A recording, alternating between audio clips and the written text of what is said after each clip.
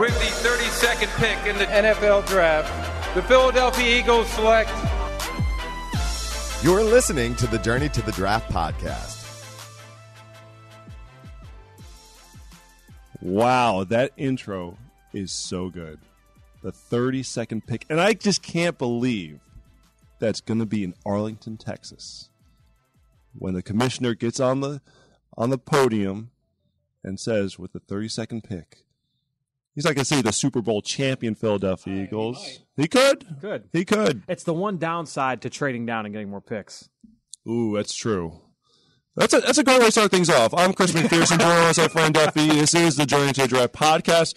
We're just going to start rolling as if we were continuing from last year. I can't even remember how we ended the 2017 edition, but when you think about the run to the Super Bowl, Fran, it's quite fitting that the draft started, or the year started for the Eagles, with the draft being in Philadelphia. No question. And you look at a lot of the players that the Eagles acquired that weekend, and you look at Derek Barnett, came up with the fumble recovery at the end of the game. Obviously, Sidney Jones and Rasul Douglas didn't have a huge impact in that game, but you saw Mac Hollins, you saw Corey Clement, who was undrafted, was a huge part of the game. At least 3 or 4 huge plays from that weekend. And I think you still have high hopes for a lot of these other guys moving forward down the line. You know, the Elijah Qualls and Nate Gary and Shelton Gibson, those guys. It was a really good group that obviously had a huge impact on this year's team, and it's going to be interesting to see how they decide to add to it. Can they replicate the success?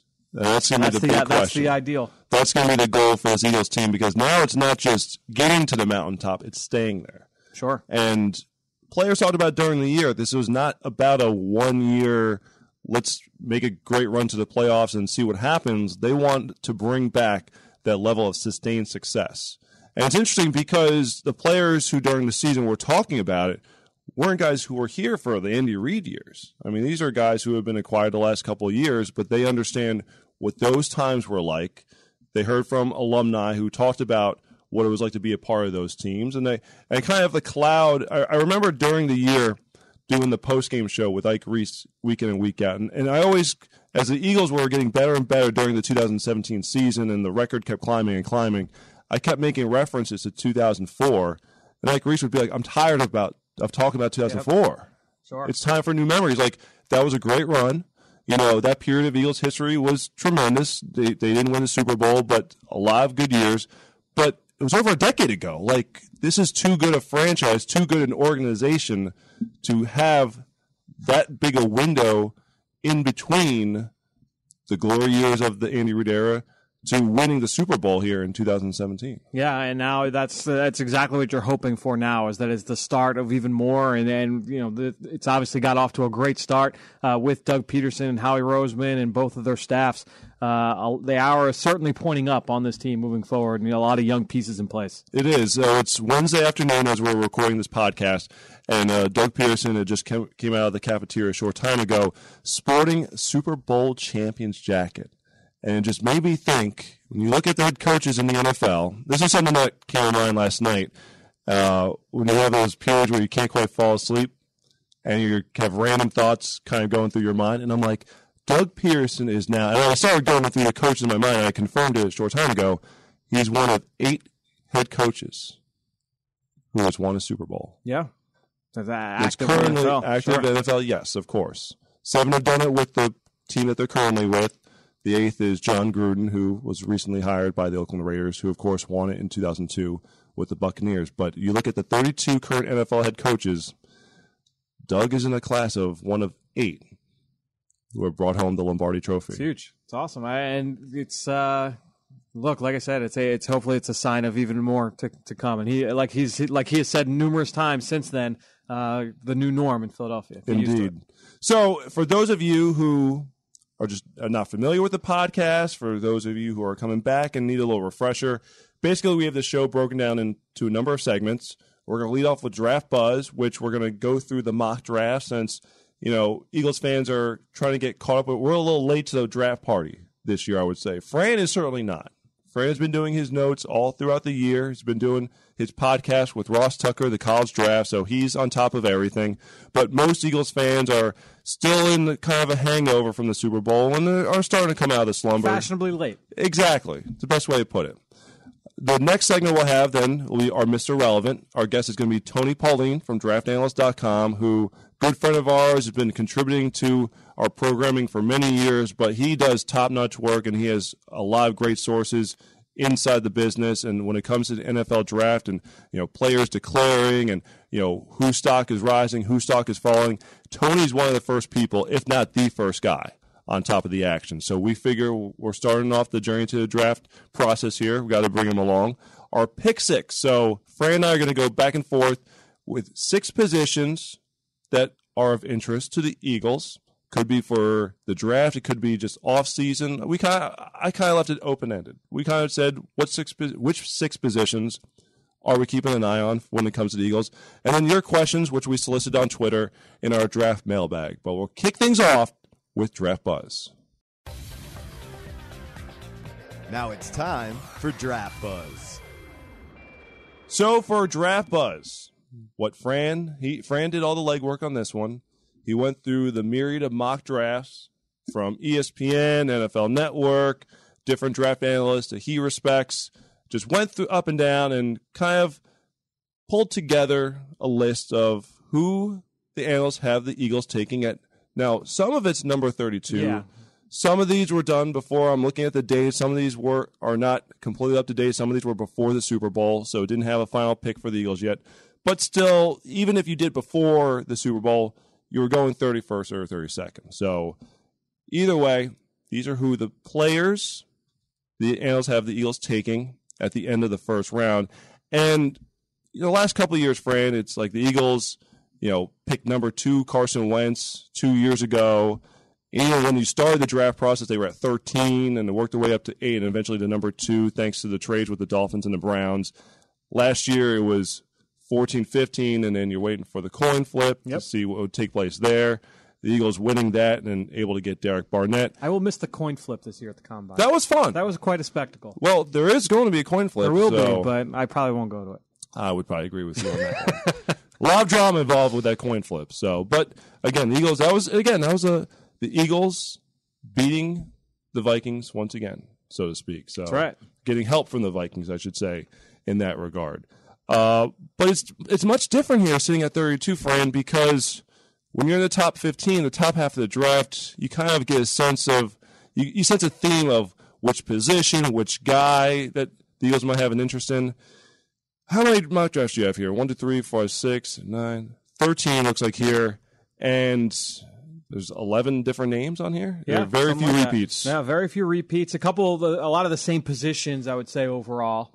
And it's going to be interesting. And it's I said to you a little bit earlier before we recorded that doing our fan mock draft on a weekly basis is going to be a little bit more daunting each week because we're going to have 31 picks we're going to have to go through before our fans vote for the 32nd overall selection. So a little bit more legwork on our part. You're doing the first one. You're doing the first one. That's all I said. So look for that next Monday. All right, so kick things off here. It's February 21st. A couple of new ones dropped today. We'll start with Mel Kiper, the draft guru himself. He has the Eagles selecting wide receiver Christian Kirk out of Texas A&M. I would say that if I were to have a short list of players that would excite me right now at 32, Christian Kirk would probably be on that list. And he's a guy that I would say most mock drafts at this point is being seen as like maybe in like the 20th up until the 40th range. So he's right in the smack middle of where the Eagles are currently selecting. 5'11", 200 pounds. We'll see how he times next week. A lot of people don't think that he's got like deep speed because he only averaged just over 12 yards a catch at Texas A&M. To me, though, that was more a factor of how he was used. And he played a lot in the slot, is really athletic. He's a dynamic playmaker. I think he can line up on the outside. The guy that he reminds me of, and this goes back to watching him as a sophomore and even as a true freshman, I watched him. He reminds me of Brandon Cooks. Really? And I think he's got that kind of game-breaking ability, a guy that can line up in a number of different spots and win, was also a good kick returner and punt returner during his time with the Aggies. So to me, a guy who's got game-breaking speed, can beat you on the inside, can beat you outside. I'm really, really excited about that kind of potential and adding more speed to the Eagles' offense. Christian Kirk would excite me a lot. All right, so the next one that dropped today came from Albert Breer from the MMQB. And he stays on offense, but he goes along the offensive line with UCLA tackle Colton Miller.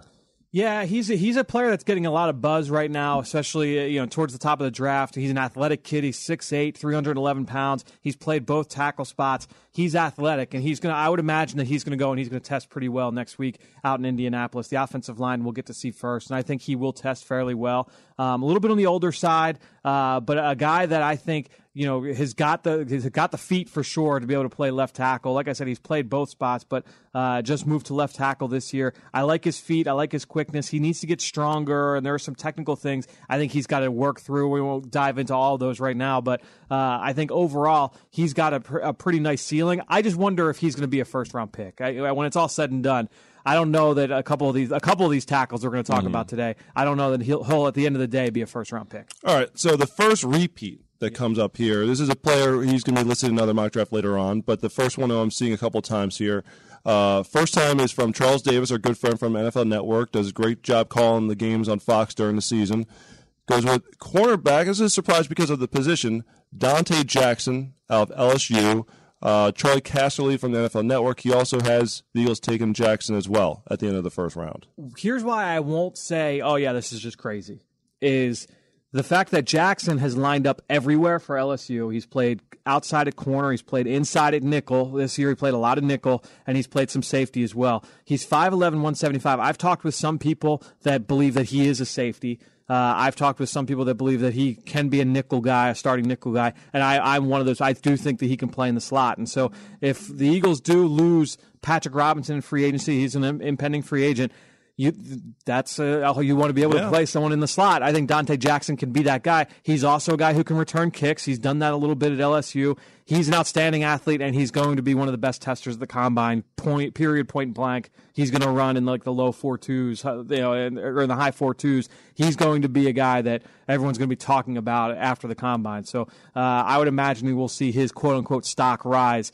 after next week. So don't be surprised to see him in that first round discussion. Now, will the Eagles be mixed in? That's a good question, but I wouldn't write that off because he's a guy who has shown that he can play in the slot, and that's a lot easier when you're transitioning these guys from college to the NFL. You see a guy who's actually done it in the slot as opposed to you're just assuming he can do it. He's done it in the past, and he's done it at a pretty high level. That's the one question when you look at the cornerback situation for the Eagles, is because you almost would say they have an embarrassment of riches right now with Jalen Mills and Ronald Darby. They infused the youth last season, bringing in Sidney Jones in the second round and Rasul Douglas in the third round, and Douglas had a lot of quality playing time last year. Patrick Robinson is an impending free agent, but does that preclude you from adding another talented piece? No, especially if you have one who is, you don't have to have the projection that you have actual evidence that he can perform in the slot. He actually, the player I actually wrote down for Jackson is Ronald Darby. Really? Because he's got that kind. I mean, he's legit, like explosive, fat. I mean, he can run with anybody. So that obviously, I don't know that the Eagles are going to necessarily take a corner in the first round. But if you're going to take a corner in the first round, it's going to be a guy who's a special athlete and who can play in the slot. All right, so another repeat position here, not player but position. This comes from Will Brinson from CBS Sports. Goes with Oklahoma State wide receiver James Washington. Yeah, about a year ago, everybody had Washington pegged as like the number one receiver in this class and was a surefire first-round pick. And to me, he's not that kind of a player. But I like James Washington, and he averaged just under 20 yards a catch during his entire career at Oklahoma State. I mean, was a ridiculous big play threat for Oklahoma State. But ironically, he's not a deep speed guy. Like, I don't think that's how he's going to win in the NFL. I don't think he's going to be one of the stars of the combine and run low 4.4, 4.3. I think he's probably in that 4.5 range, honestly. But James Washington, to me, is really, really good at the catch point. He is a possession-type receiver. Needs to get a little bit more refined as a route runner. But overall, you're talking about a kid with outstanding length. He's big. He's strong. He's got the ability to run through contact early in the down. I'm a big fan of James Washington. I think that if, from a physical skill set standpoint, reminds me in some ways of Pierre Garçon. The difference is that Garçon right now is obviously a technician. Was he a technician coming out of Mountain Union in the third round? No. But James Washington, I think from a physicality standpoint, like a running back playing receiver standpoint, that's why they kind of remind me of each other. James Washington is a fun player. I'll be interested to see ultimately where he goes, but he's a possession type for sure. Here's another popular position here for the Eagles when it comes to the mock draft. Two guys here, Mike Tanier from Bleacher Report and Todd McShay from ESPN. They each have the Eagles taking a defensive tackle, albeit a different one in each case. Tanier has Tim Settle from Virginia Tech, while Todd McShay has Taven Bryan from Florida. Two very different players. And Taven Bryan, I think, is probably more along the lines of what we see from these Jim Schwartz kind of players in terms of he is an upfield disruptor, 6'5", 295 pounds. He's got a really quick first step. The production was not always there for Taven Bryan. He's a junior who declared from Florida, only 10.5 tackles for loss in his career, only 5.5 sacks in his career. So you look at those numbers and say, oh, this guy can't be that disruptive. But then you turn on the film and you watch him, and the guy is just always in the backfield, is a very disruptive force up front. Probably would play the same role as what Fletcher Cox plays here in Philadelphia. Then you look at Tim Settle. He's very different. He played in a very aggressive scheme as well for Virginia Tech. It was a one-gap scheme there. He was asked to two-gap a little bit, but he is a gap stuffer. He's a nose tackle, similar to a Timmy Jernigan type of player, 6'3", 335 pounds. To me, he's a completely different kind of player. I don't know that he's going to win with first-step quickness, but he's a deceptive athlete, and he's a high motor kid. He makes plays in pursuit. He defends the run very well. So two very different players. It would be very interesting if the Eagles decided to go defensive line, especially interior defensive line, with all the money that they've allocated for Fletcher Cox and then also to Timmy Jernigan. I'll stick along the lines of scrimmage because that's a big reason why the Eagles won the Super Bowl. And a couple other analysts have the Eagles selecting an offensive tackle in the first round. Eric Galko from Optimum Scouting has the Eagles taking Ohio State's Jamarco Jones, while Dane Brugler has the Eagles taking Chukwuma Okorafor from Western Michigan. Nicely done. You stuck the landing there. Okorafor is interesting. Very toolsy player. 6'5". He's got really long arms. He's 332 pounds. He's got pretty good feet. Someone who was not born here in America. He was actually originally from Botswana and came over. I want to say it was maybe middle school that he came over to America. Just a really physically gifted kid. I think that he does need some work. You'll remember last year, I loved Taylor Moton, or the right tackle for Western Michigan. The reason why he wasn't playing left tackle was because of Okorafor. So a lot of people kind of say, like, oh, this kid has first-round ability. I don't think he's quite there yet. But I think that overall, I would say the tools are really interesting. I'll be interested to see how he tests next week, because if he tests very well at his size, a lot of people are going to get really excited about him. And then you see Jamarco Jones from Ohio State. He's 6'5", 310 pounds. He's a big name. He was an All-American candidate. I think he ended up being first-team All-Big Ten this past year. Long arms. He's got pretty good feet as well. I'd like to see him get a little bit stronger as well. He's, again, I talked about this with Colton Miller. A lot of these tackles, a lot of people are kind of sliding up the board. Not sure that all these guys are going to go first round. I would throw Jamarco into that mix as well. All right, so two other positions we're going to touch on here. And the first one is going to be an interesting one for the Eagles in the offseason. That's running back. Yep. Because that was a position where I think a lot of analysts thought, and I think the Eagles even probably thought that they would have addressed it much earlier than they did. They got Donnell Pumphrey in the fourth round out of San Diego State, but I think a lot of people thought that they could have been the conversation for maybe Dalvin Cook in the second round, possibly. But obviously Minnesota jumped up and was able to get him before the Eagles could. So running back, if it's an option for the Eagles in the first round, Josh Norris thinks that Darius Geis from LSU could very much be in the mix. People remember last year, some people thought that Darius Geis was a better prospect than Leonard Fournette, who ended up going 4th overall last year to Jacksonville. Darius Geis this year was bothered a little bit by injuries, and so the numbers weren't great this year. He was kind of in and out of the lineup, and he really never got to full speed. A lot of people will tell you that, you know what, if you're all in on Darius Geis, don't even worry about the junior film. Go back to his sophomore year because he was 100% last year in 2016, and this year he was still just trying to find his way coming back from that injury. But when you watch him, you see a really violent runner, and from that standpoint, I think that he would fit here in Philadelphia because we've seen the kind of violence that they've got from the running back position with LeGarrette Blount, Jay Ajayi as well, guys that can hammer it between the tackles. Darius Geis has some juice, though, and I think he's going to test pretty well. I don't think he's going to be, lightning quick or anything like that, but I think that he's going to test fairly well at the combine, a guy who is lined up as a kick returner at times. He's played also other special teams units, but his patience and his competitiveness to me as a runner is what stands out most to me. He's a very, very intriguing prospect that it wouldn't surprise me at all if he went in the first round.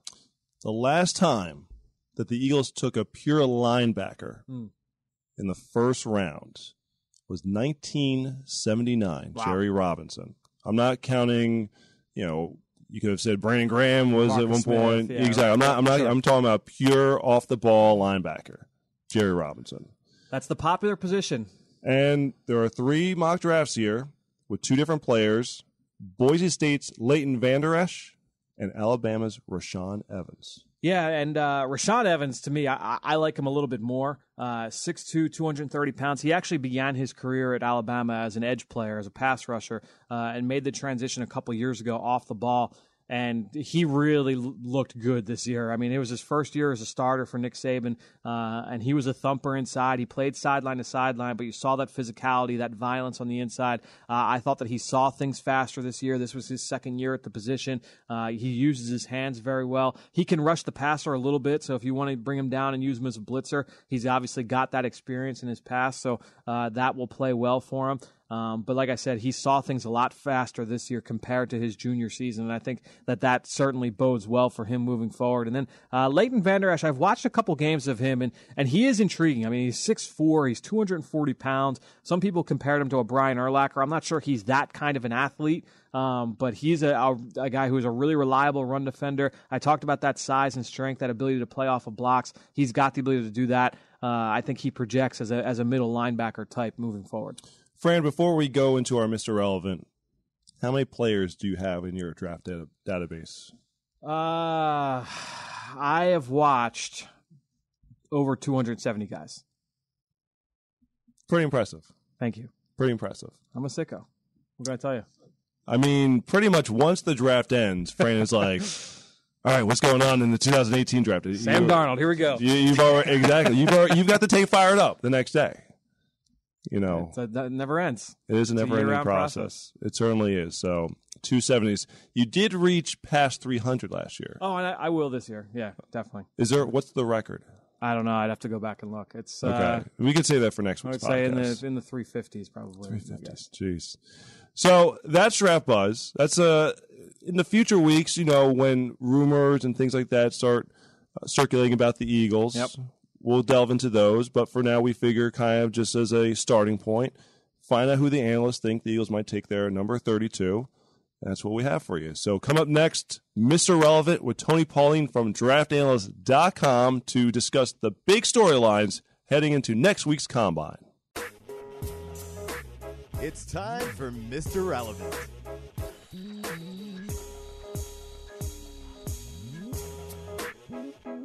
All right, to kick things off here on this season's debut of Journey to the Draft, we have to bring in the big guns for Mr. Relevant.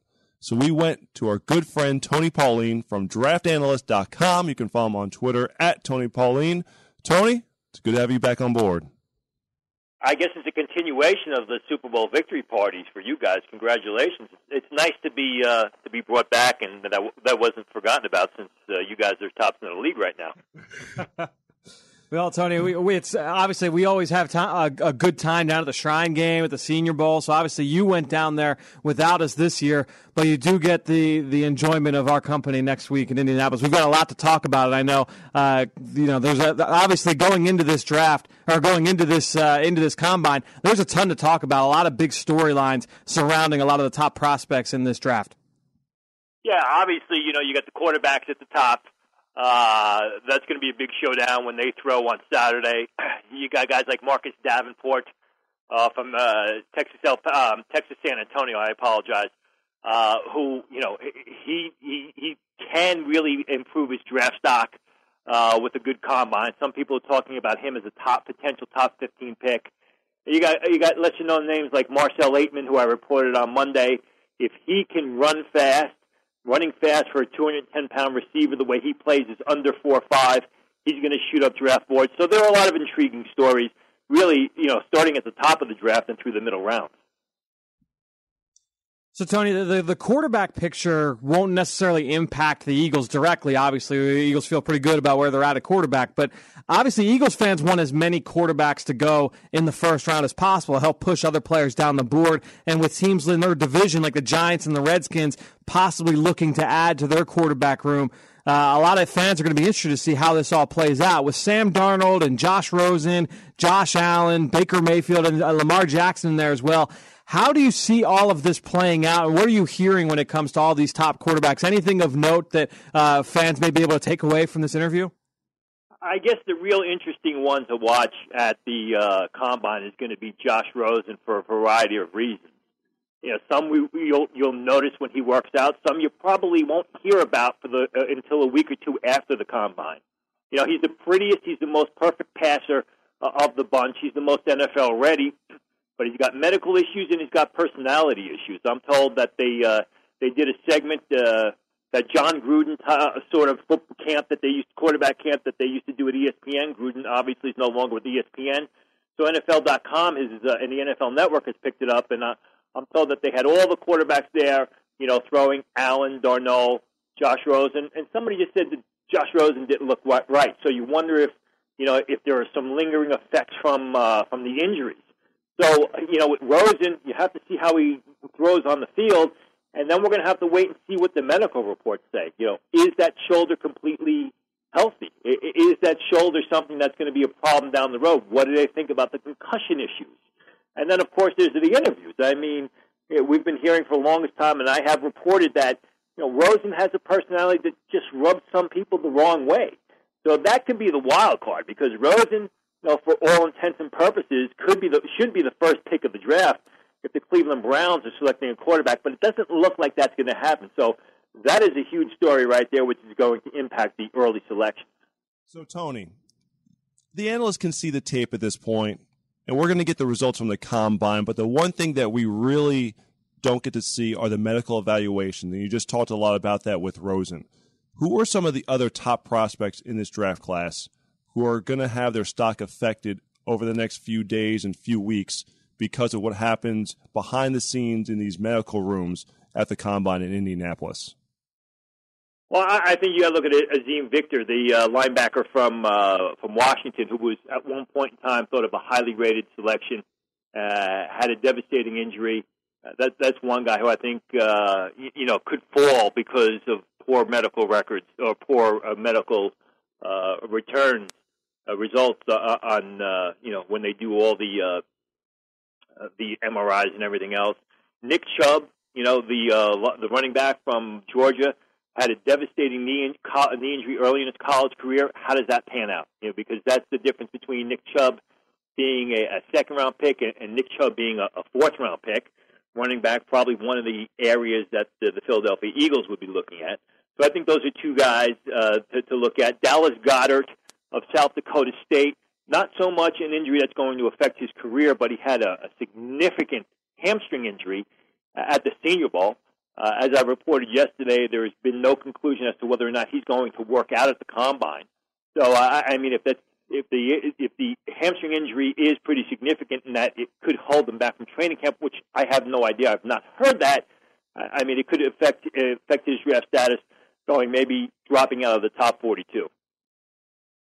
Tony, going into next week, who are the players that you would kind of expect to blow the doors off the workout? Who's going to be the star that a lot of people are talking about as we watch these guys work out in the turf at Lucas Oil Stadium? Guy that I've been on since October, and all of a sudden everyone else is starting to pick up on it, is Leighton Vander Esch, the linebacker from Boise State. Another name that Eagle fans should get acquainted with, though I think after his workout on Sunday, he's basically going to be out of contention for the Eagles. I mean, he's going to come in at about 255 pounds. He's going to have a vertical jump over 35 inches. I'm hearing 38 inches is a possibility for him. He wants to run in the 4.5s. He doesn't really need to run in the 4.5s. If he runs in the low to mid 4.6s, that's going to be a huge boost to his draft stock. So I think Vander Esch really is one of the top guys. He's not going to run the 4.2s. You're not going to have a John Ross type time for a 255-pound guy. But I think when you look at the overall body of work, the vertical jump, the 40, I would expect some very quick shuttles from the guy, because if you watch him on film, he goes sideline to sideline with great speed. I think that's something that's going to help his draft stock. I think Tim Settle of Virginia Tech, a 325-pound defensive lineman. Again, forget about his 40 time. I expect a super quick 10-yard split. And if he has some good shuttle times, if he has that, people are going to shrug their shoulders at a 5.25 or a 5.35 40. But watch his 10 split. If his 10 splits in that 1.6, 1.65 range, he's going to really skyrocket up draft boards. Tony, big picture draft question here. What are the deepest and what are the weakest positions in this year's annual selection meeting? Well, I think it's deep at the quarterback position at the very top. You're going to have four, maybe five guys that are going to be first-round picks. You're going to have another 2 or 3 that are going to be second-day picks. So I think you're going to have 6 to 8 quarterbacks. They're either first, second, or third-round picks, and that's pretty good for that class. I think the defensive line, both the pass rushers, the 4-3 defensive ends, and the defensive tackles, it's a real good a good selection of players at that spot. I like the running back class. You're going to have one guy at the top with Saquon Barkley, but you're going to have guys starting late in round 1 through the second and third round. Sonny Michel, Nick Chubb's teammate who we talked about, Darius Geis from LSU, a name that I think Philadelphia Eagle fans should get acquainted with. Nick Chubb himself, you're going to have a good lot of running backs in that second day area that could be starters at the next level. As far as where it's weakest, it's also a pretty good linebacker crop as well. You know, the safety class is terrible. They're basically strong safety types. You don't have any great free safeties, and I think your first safety off the board is going to be somewhere in round 2. The offensive tackle class is terrible again. You know, there's one pure left tackle in this year's class, Mike McGlinchey of Notre Dame, and there were even some concerns that he can't handle or he won't be able to handle the left tackle spot at the next level. Very thin at the offensive tackle class, not a lot of good pass protectors here. So if your team needs an offensive tackle, you're going to have to try and get something on free agency because there's not a lot in the draft. Tony, while we're talking about this class, especially compared to last year's, one question I've gotten a lot on Twitter, and I figured I'd ask you as well, is looking at the Eagles selection of Sidney Jones last year in the second round, if he were to be in this year's class, how do you think he'd stack up against the Denzel Wards and the Josh Jacksons of the world and some of these other names that we're talking about at the top of this group at the cornerback spot? Where would you kind of stack Sidney in this class from what you remember from him last year? He's healthy. He's the first cornerback taken in this year's class, no doubt about it. In fact, he's probably a top 12 pick. I mean, really, even despite the fact that he had the injury, I had him ranked as my number 1 cornerback last year with the asterisk that there was an injury and some rehabilitation that was going to need to take place. But if he's healthy, there's no doubt in my mind he is the top pure cornerback in this year's class, and probably is going to come off the board before the 10th selection. Eagles fans look at what the Eagles have this season because they don't have a second or third round pick as of now. They have to factor in that Sidney Jones is basically going to be a second first round pick for them this year. And if he's healthy, you know, it was worth the risk of where they selected him last year, because basically, if he's healthy, what they ended up doing coming out of the 2017 draft with was 2 first-round players. So, Tony Pauline, we will see you next week in Indianapolis, our good friend. Thank you so much for the time, as always. Thanks for having me.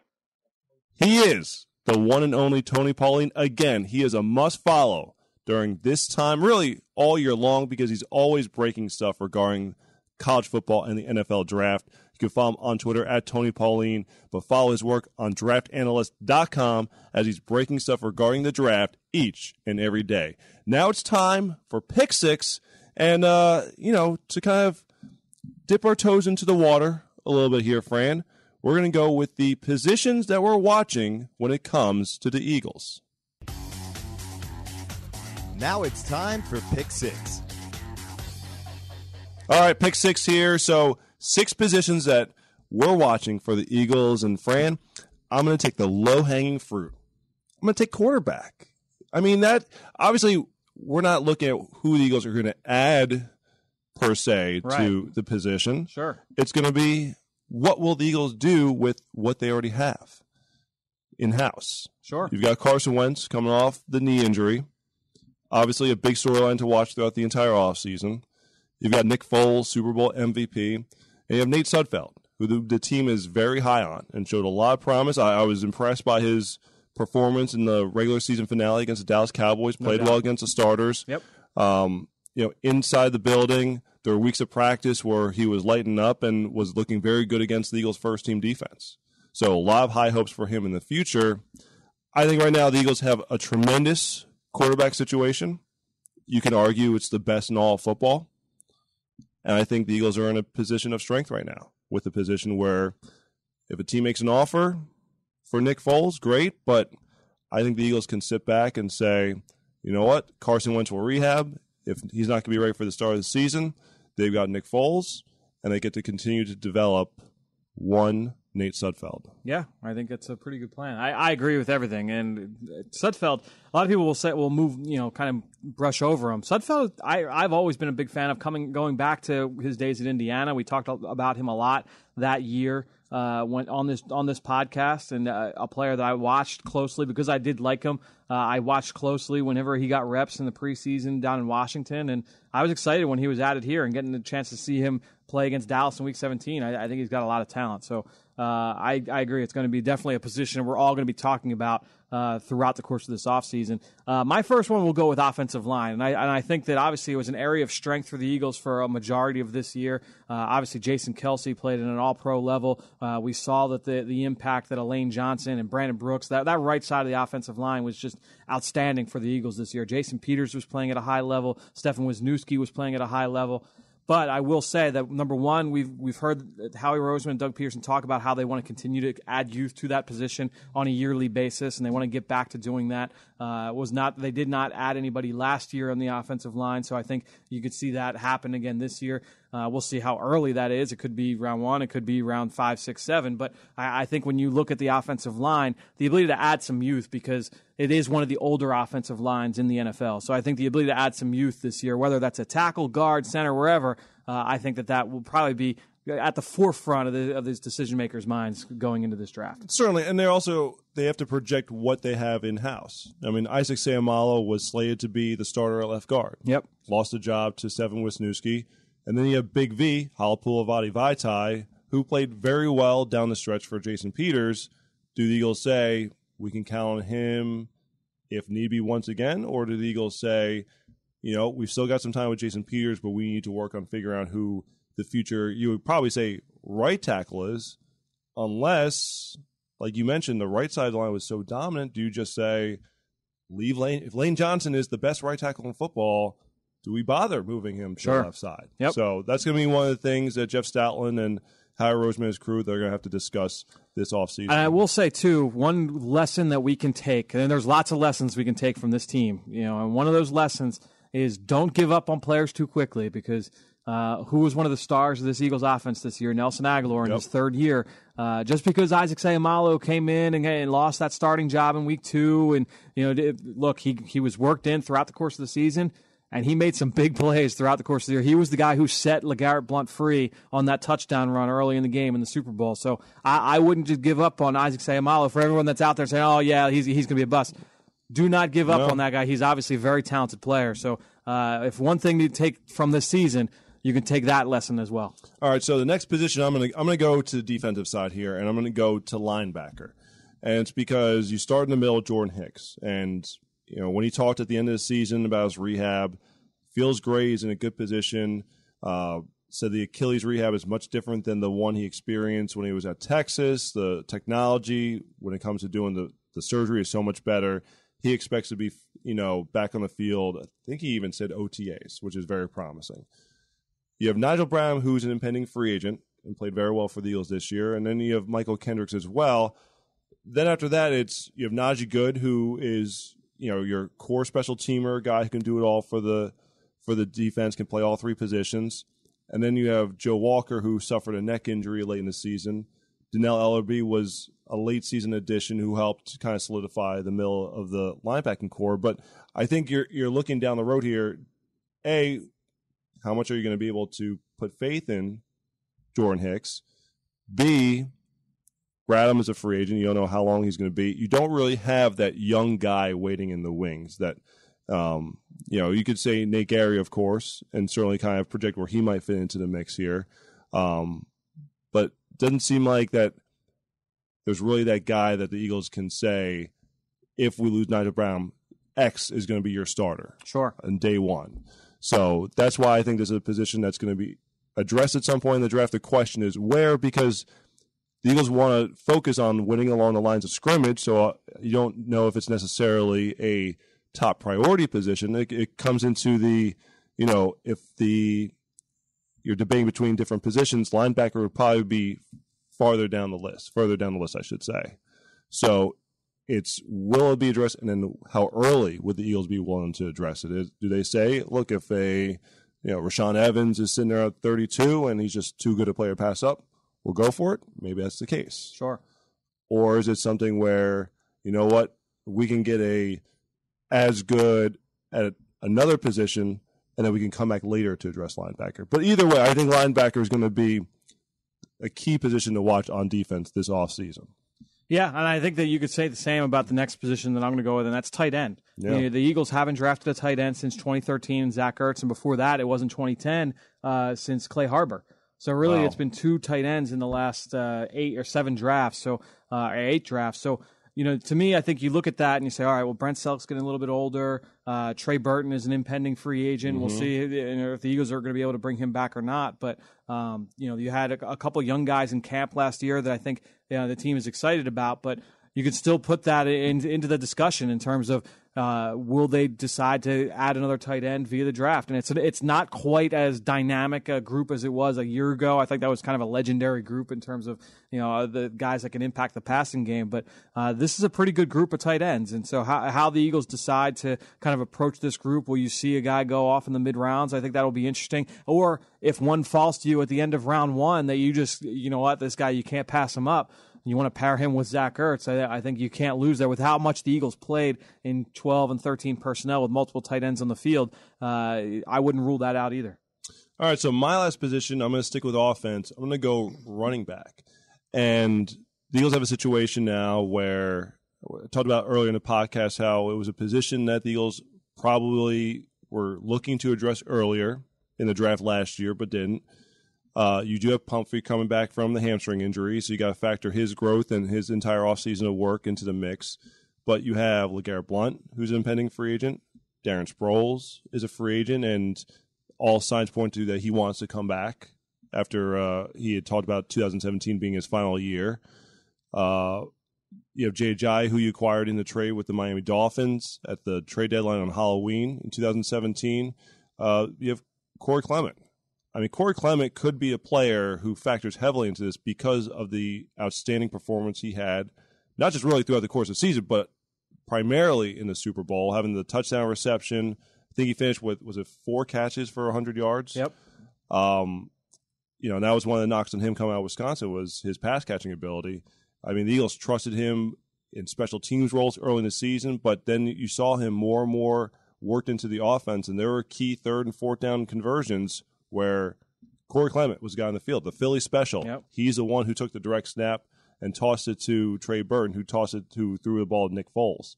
So they really trusted him, and I think having him in the mix allows the Eagles maybe to have some more flexibility to address other positions than maybe having to say, we've got to get a running back early. Corey Clement was on the field for the flea flicker in the Minnesota game, too. He was the one that threw it back to Foles. You are correct on that. It just occurred to me. He's the trick play specialist. It's a very interesting role that he had this year. So. And then you also have guys, Wendell Smallwood, who, just became a numbers game for him. Yep. Kenyon Barner, who was, a big pickup for special teams after Sproles got hurt. So you have other guys like that in the mix as well. But to me, Corey Clement's addition really factors into the running back position as a whole, where I don't think is as much of a priority as it probably was supposed to be at maybe this time. I wouldn't say this time last year. I'd probably say post draft, before right after they right around when they acquired Blunt. Sure. Wow, it's going to be a very interesting position, and I'm sure something that we'll be discussing a lot moving forward through the offseason. And another position I would go, and this was interesting, I was looking back at previous drafts. It's been 4 years since the Eagles have drafted a true safety in the draft. I couldn't think of it. It's funny, I've been with the team full-time since 2004. But I even covered some of the drafts for the team before that, and it's just the names that come to your mind. Oh, yeah, sure. And I'm just sitting here, you're like, safety, and I'm like, there are some wacko names that I'm like, that aren't even safeties. I'm like, do you remember this guy? Do you remember that guy? And it's like, no, and I cannot think of the last true safety. The last true safety was 2014. It was Ed Reynolds in the 5th round. The year before that was 2013. There was a 5th-round pick again, Earl Wolf. So we haven't seen really a big, high draft pick spent at the position in a while. It's been since the 2011 draft with Jaquan Jarrett. So I think when you look at the positions where the Eagles could decide to go in this draft, you can't rule out safety. And I think when you look at it, you say, all right, well, the Eagles have probably one of the best safety tandems in the NFL with Malcolm Jenkins and Rodney McLeod. At this point, I think you would definitely say it, because I think before it was Seattle's. Yeah. And those guys exactly. Coming to an end. No question. So I think when you look at this team and you say, all right, well, where are some positions that could use some youth? You might think safety. Now, the only thing that I would throw into this is that, and this is going to be some internal discussions, would be, we talked about the numbers game at corner. Do they view any of those corners as long-term options at safety? And if that's the case, maybe then you're not so worried about, finding someone that can kind of learn in the wings behind a Rodney McLeod and a Malcolm Jenkins.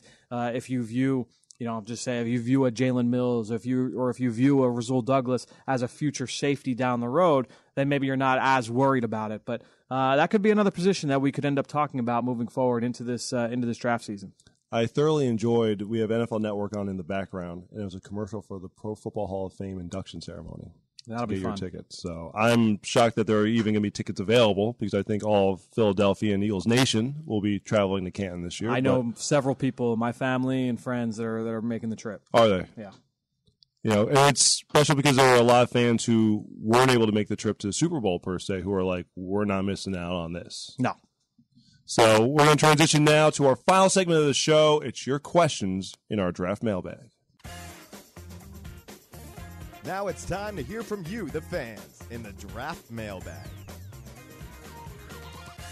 Last but certainly not least, here on the 2018 debut episode of Journey to the Draft. Episode 94. Episode 94. Yeah. We're going to crack 100. We're going to crack 3 bills. Yes. Wow. Got to figure out a way to celebrate that one. We've got a few episodes at least before we have to worry about that. Very true. But first, your questions, and I think someone who has provided a question for probably 90 of the episodes, our good friend Ed Eagles Troll. Which is more likely to happen?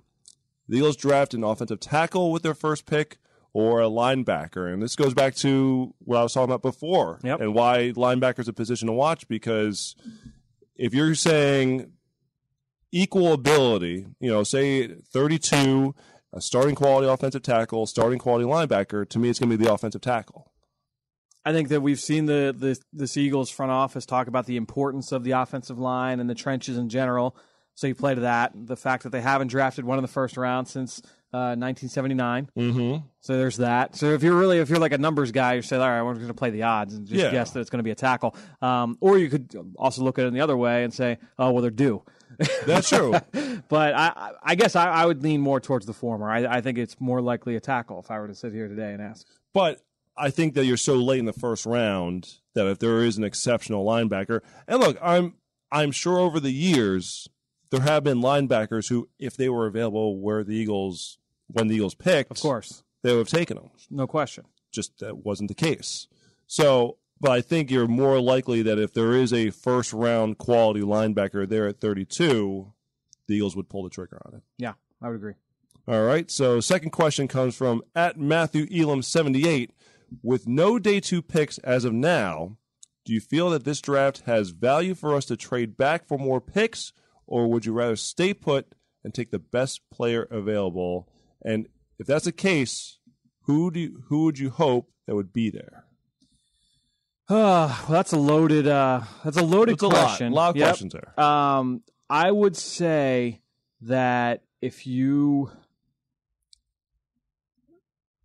look back at a lot of the trades recently involving those, like the 29th pick, the 30th pick, the 31st pick, and teams trading back, they're usually able to trade back, we'll say, like 10 spots and pick up like an extra 3. If you're going to sit here today and tell me with blindfold, I have no idea who's going to be available, I think that's probably a pretty good offer. And I'm sure that teams are already having those discussions around the league about setting up those trade scenarios. Of course. Or they will really pick up next week in Indianapolis. No question.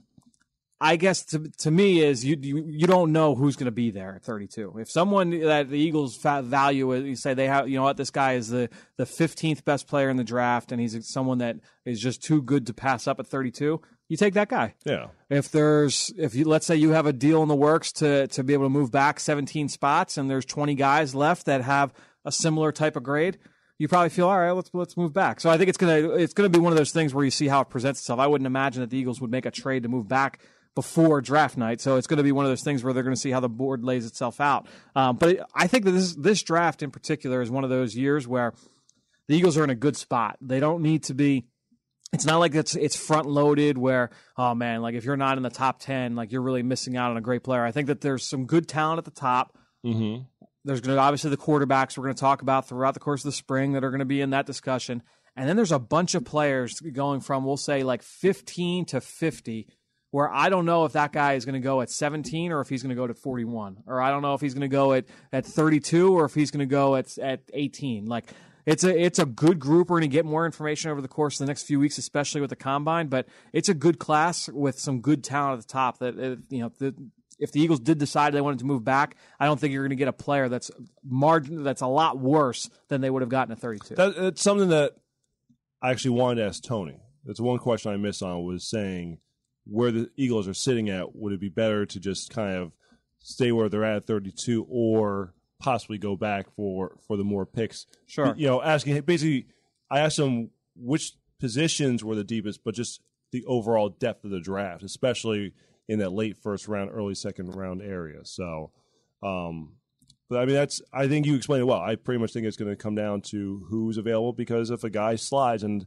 I'm going to be intrigued to find out which of these guys who we're seeing in the top 10 to 15 is going to be the guy who will slide. Someone's going to slide. Sure. It's just a matter of who is it going to be.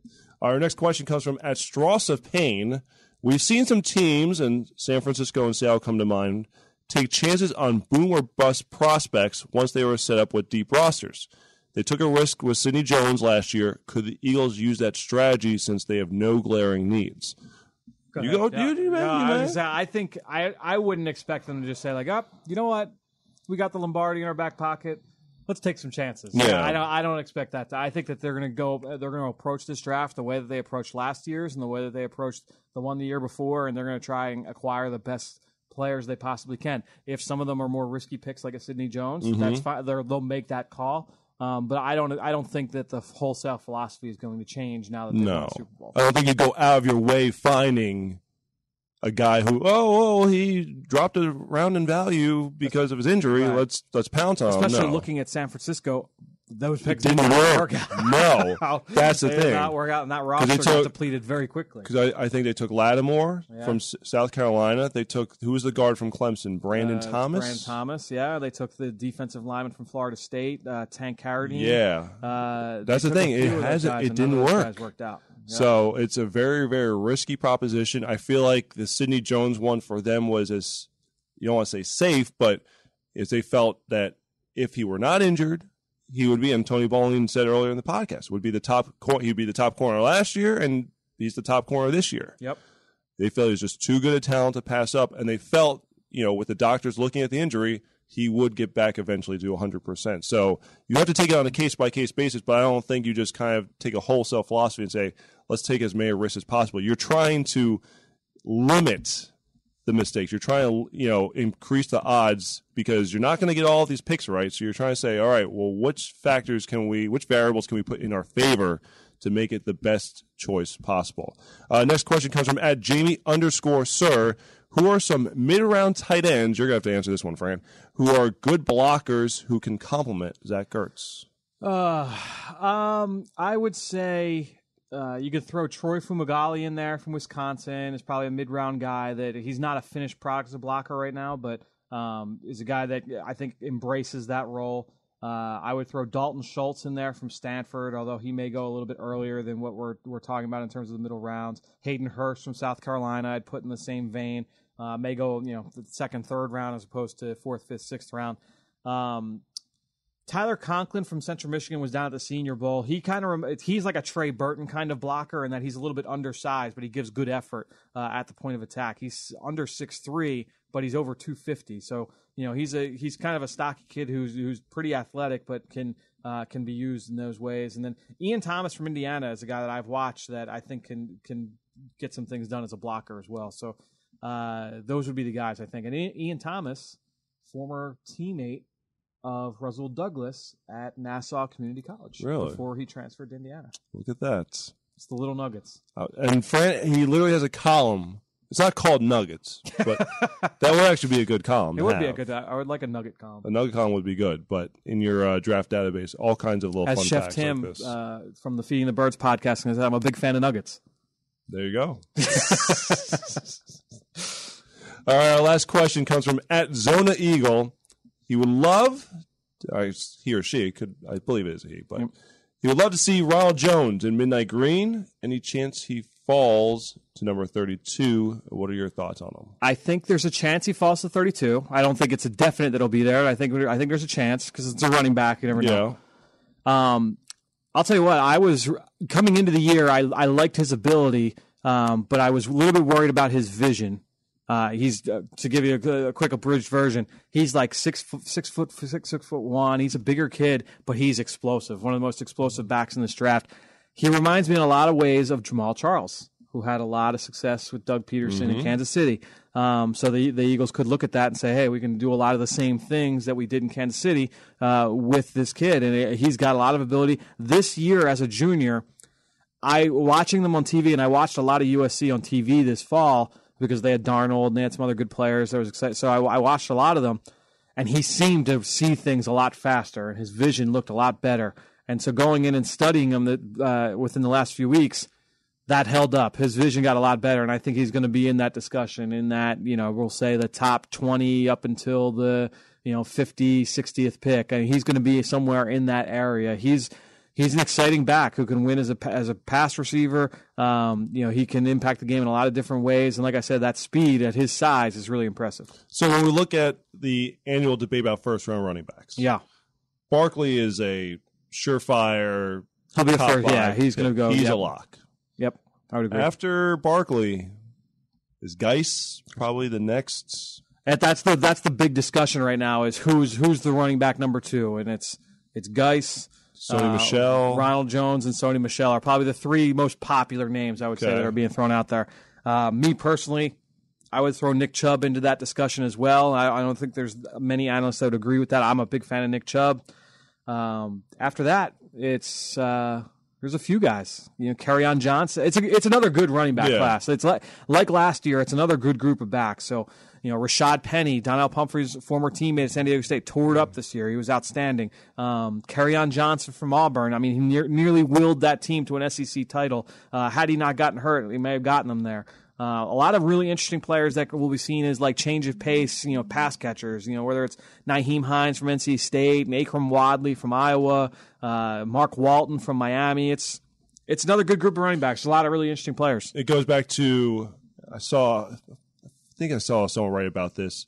Is where will teams take running backs, seeing how Alvin Kamara and Kareem Hunt did this season? Yeah, and that's it's always interesting because everyone says, oh, like you look at the 3rd and 4th round. Well, there were plenty of 3rd and 4th and 5th round running backs that didn't make it too. So and Leonard Fournette nearly led his team to a Super Bowl. They should have been the Eagles' opponent in the Super Bowl. Yes, they should have been in the Super Bowl. And Leonard Fournette was a huge part of that. I know that some people aren't a big fan of Leonard Fournette. I'm a big fan of Leonard Fournette. So I think that he certainly had a huge impact. You look at Zeke Elliott and the impact he had on the Dallas Cowboys 2 years ago as a rookie, as a top 5 pick. There's something to be said for that. Now, then you look at the 2 Super Bowl participants this year and how they built their backfields, and it was not used on a first-round running back. So I think there's a lot of different – I think there's good arguments on both sides. Fran, I think that's going to do it for us here. The maiden voyage. The first episode of the 2018 season of Journey to the Draft is in the books. Again, you make sure to check us out wherever you consume podcasts. You can leave comment or rate us on Apple Podcasts, Stitcher, Podbay, wherever you check out your podcasts. Make sure to leave us a note, and if you want, put your questions there, so we'll answer them. It's a great way to guarantee that they will get answered on the podcast is if you leave them there. Indeed. We're going to have to come up with some swag for the fans out there. I'm in. We'll have to work on that. I'm for that. I'm sure you're for the swag. Not for you, Fran, but for the fans. Oh, yeah. I'm all for it. All right. Special shout out to Brian Thomas, our producer behind the glass, for making this sound so well during this first episode. So again, everyone, thank you very much. For Fran Duffy and Brian Thomas, I'm Chris McPherson. You've been listening to the Journey to the Draft podcast.